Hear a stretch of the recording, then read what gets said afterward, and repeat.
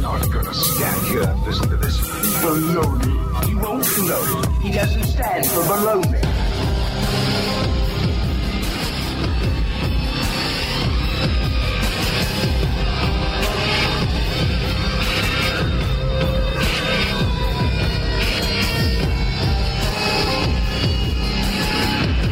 Sounds like a lot of supernatural baloney to me. Supernatural, perhaps. Baloney, perhaps not.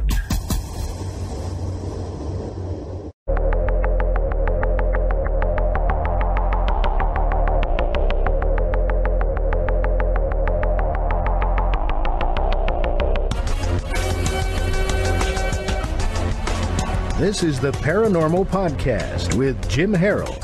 Welcome to the program today, and we have an old friend who keeps going from strength to strength. You know him from the Paranormal 60. He's been featured on shows like Ghost Adventurers, The Holzer Files.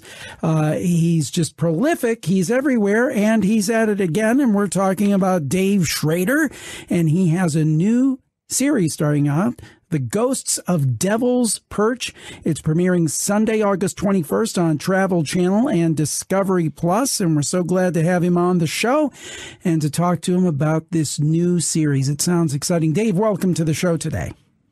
Jim, it's always a pleasure to be here with you. Thank you for having me on. So, I mean, you've done a number of different shows over the years. What gets your juices flowing, and what gets you excited about this new show, the Ghosts of Devil's Perch?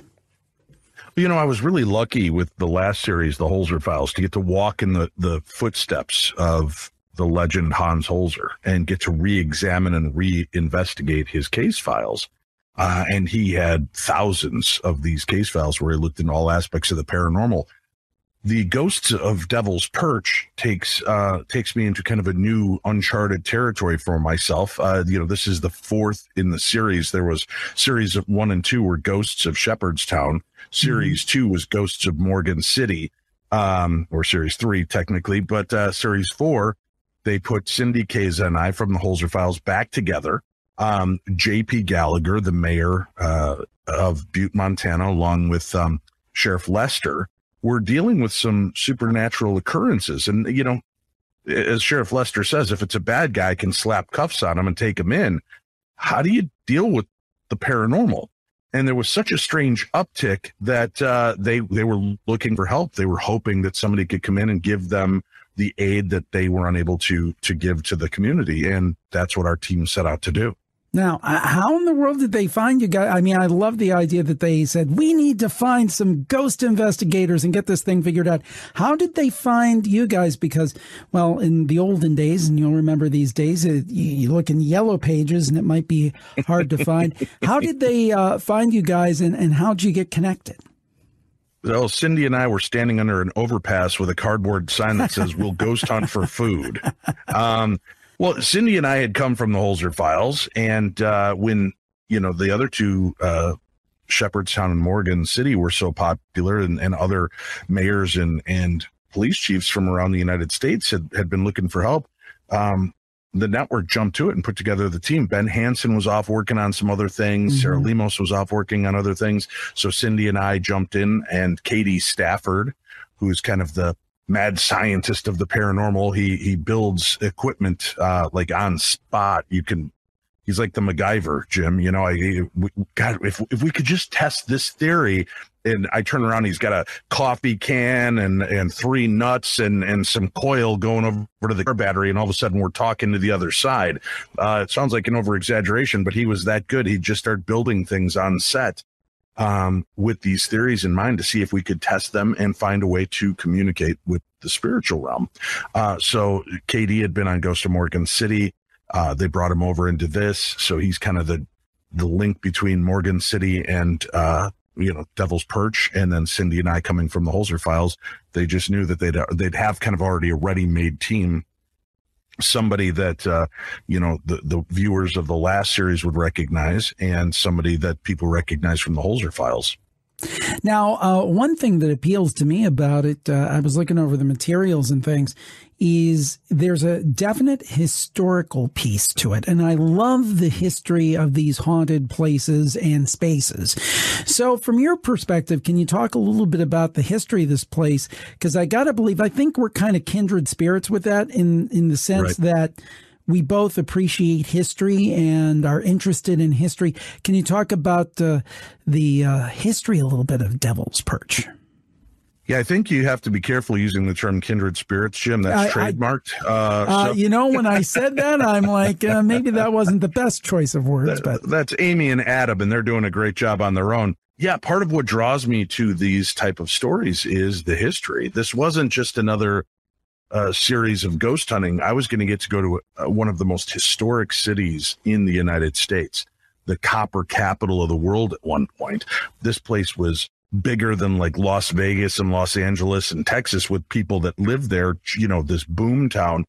And to take it from that to where we are now and realize this area is steeped in history, and it's truly made on the backs of workers, blood, sweat, and tears, and get to walk in those footsteps and follow those pathways and streets where the supernatural and the natural collide.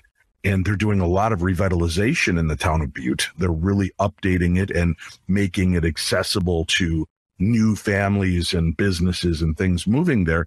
That really was kind of a perfect storm for the paranormal to reignite. And you know that. We've heard that enough times that when you start restoring or messing with an area, it can stir up the spiritual realm. Well, I think there's a lot of these spirits that felt like, you know about the copper barons, you know about these famous people that came through here, but don't forget about us. Don't forget about those who built this town, whose hard work, went into this, the people that died in the mines, the people that died on the streets trying to protect the city and protect each other.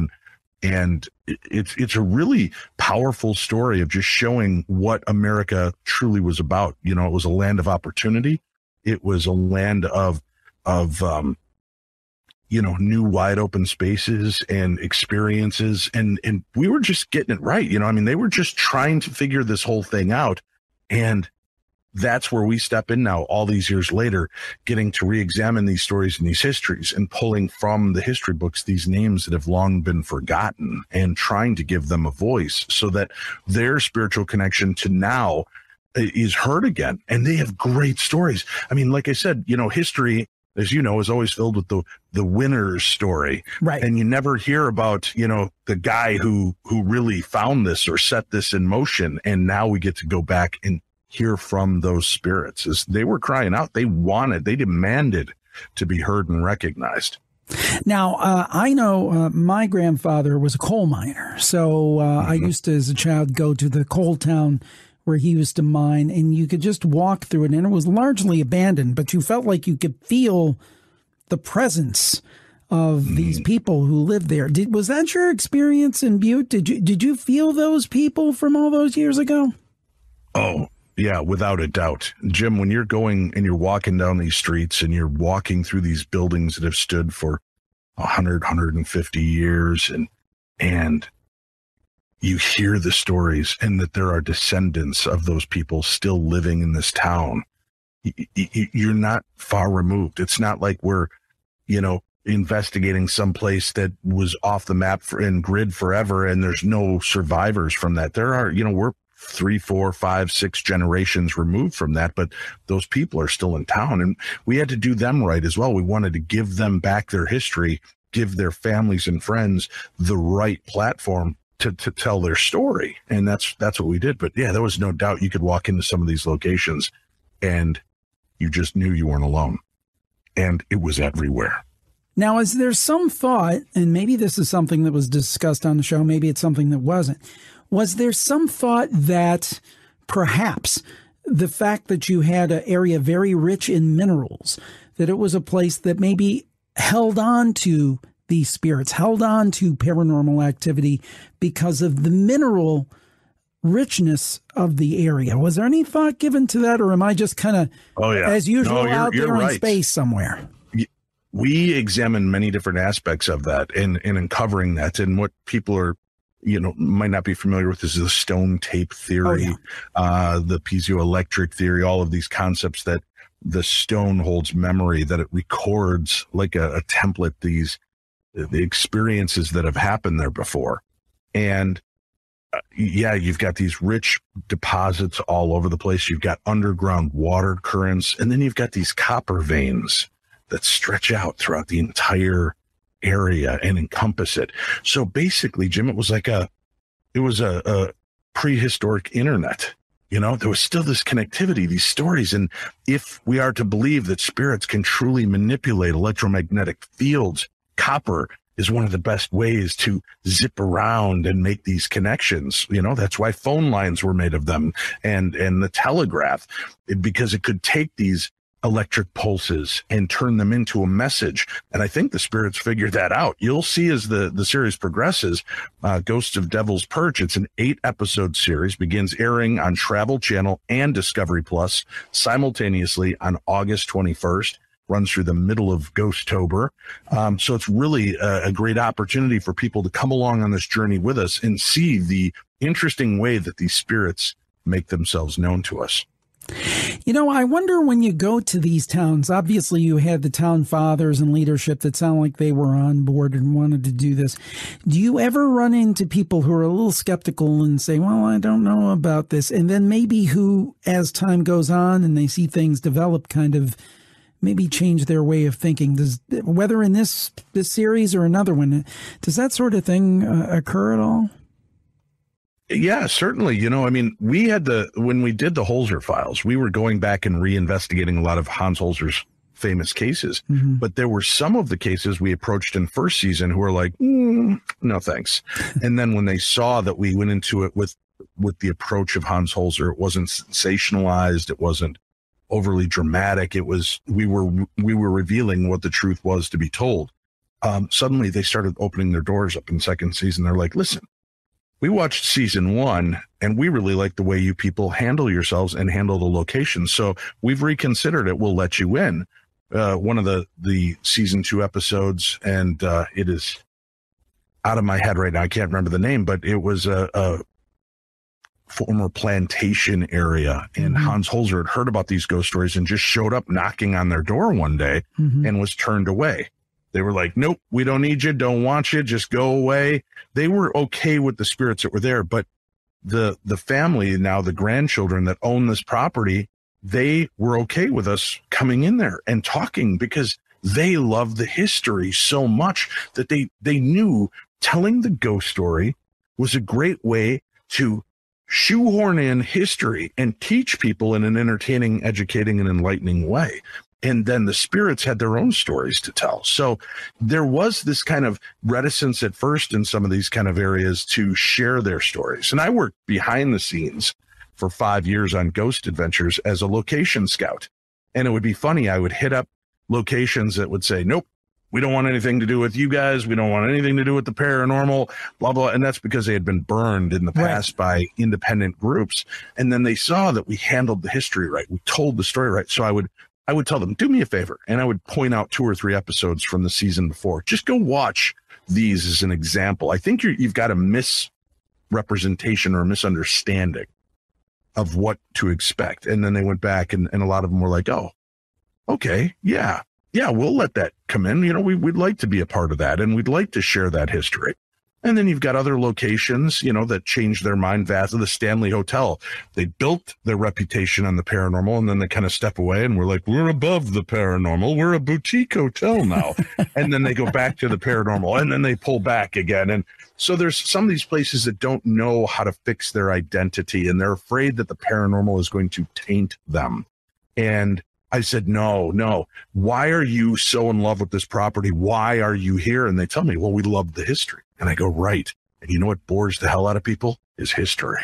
But if we can tell that history in an entertaining way, tie it to these historical figures and give people a different insight into them, people are going to learn about it. And you're going to, it's like the Field of Dreams, build it and they will come. Let us share it and they will come. And they did. It didn't affect the Queen Mary. It didn't affect the Stanley Hotel. They were booked constantly because of these paranormal shows, because it did tell those stories and it did bring you in, and it made you feel like this is home and you could go there at any time and become a part of that history. I believe that the problem with history is the way that it's taught, because history is fascinating. I hear people say, oh, I love the paranormal, I don't care for this history stuff. And it's like, wait a minute. That's like peanut butter without jelly. It's like water without a glass. I mean, it's part and parcel. It's one and the same.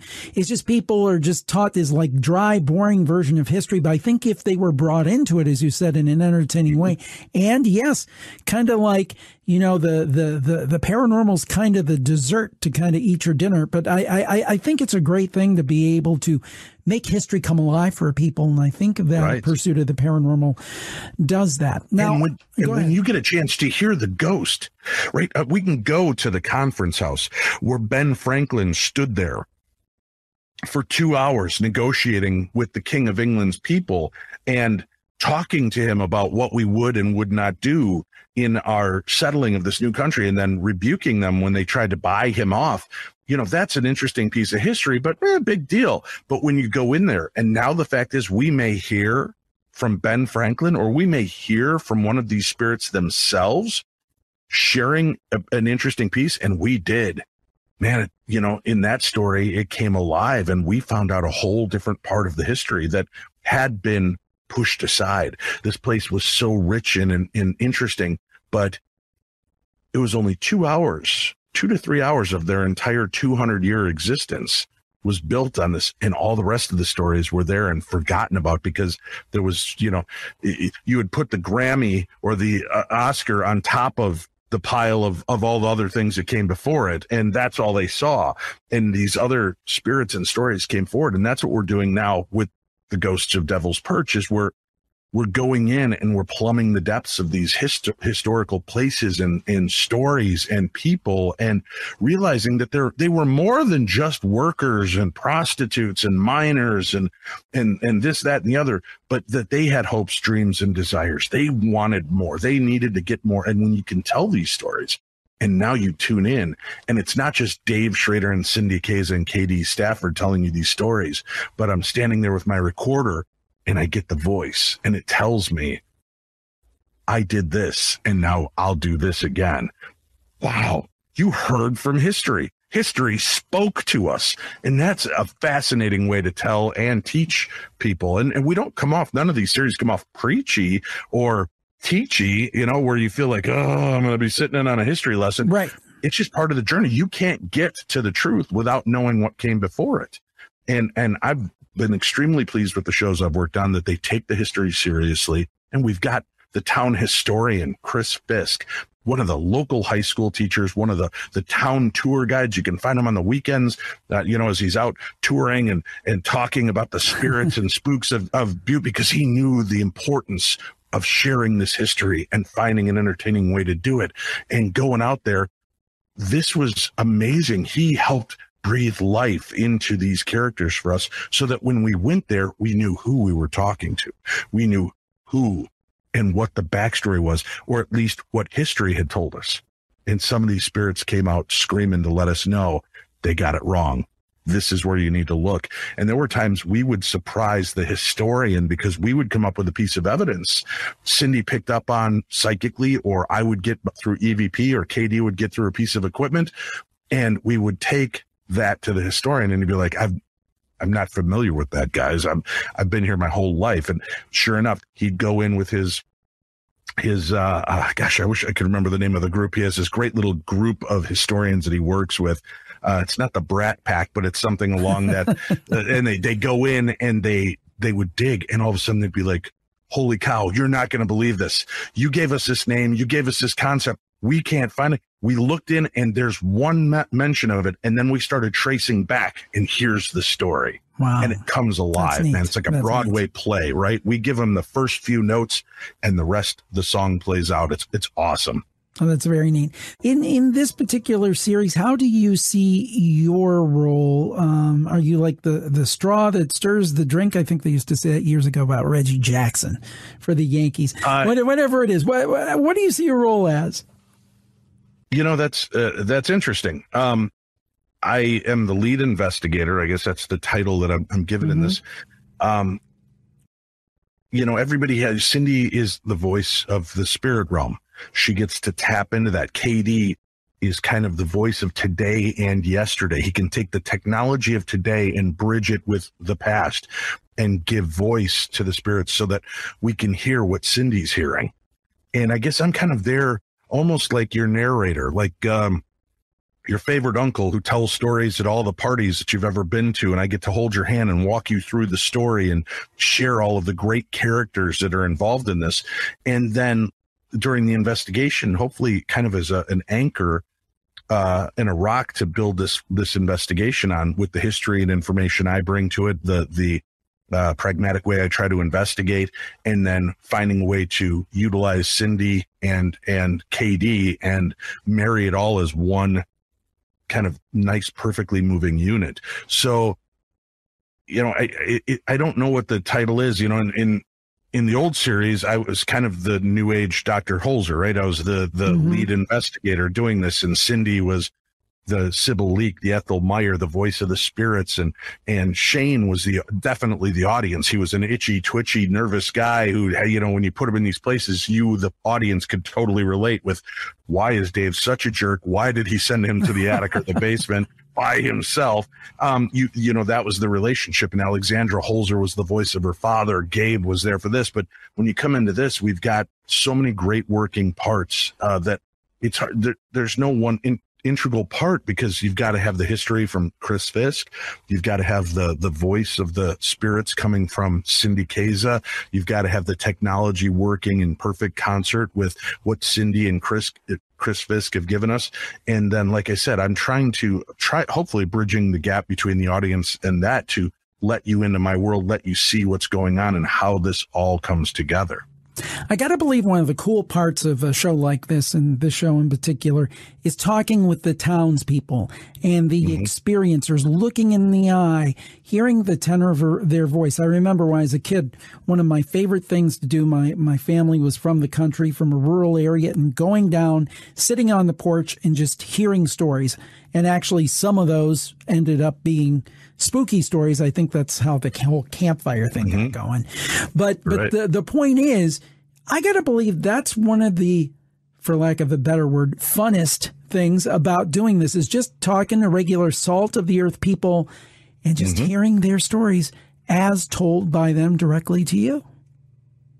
And when you're sitting there in front of a family that's having an extraordinary experience, and part of it is electric and exciting, and part of it is terrifying, and then they look at you and they go, I don't want to leave this home. I don't know what to do next. That gives you the permission to go get the answers for them and help them so that they can continue to live in the place that they love. And they're characters, man. They're great characters. What an amazing, loving bunch of people we met when we filmed in Butte. There was so much camaraderie and love, and everybody knew everybody in town. And we'd go into a location and we'd be investigating it and talking to the owner, and he'd say, is this happening anywhere else? We're like, well, we just came from the Fink house. The Finks are dealing with this. I know them. They go to my church, or they, we have dinner every Thursday. I wonder why they're not talking to me about this. And you realize everybody's kind of got this. And I hope this brought the community together, because now people realize it's taking place and they're not alone. They're not nutballs for having this.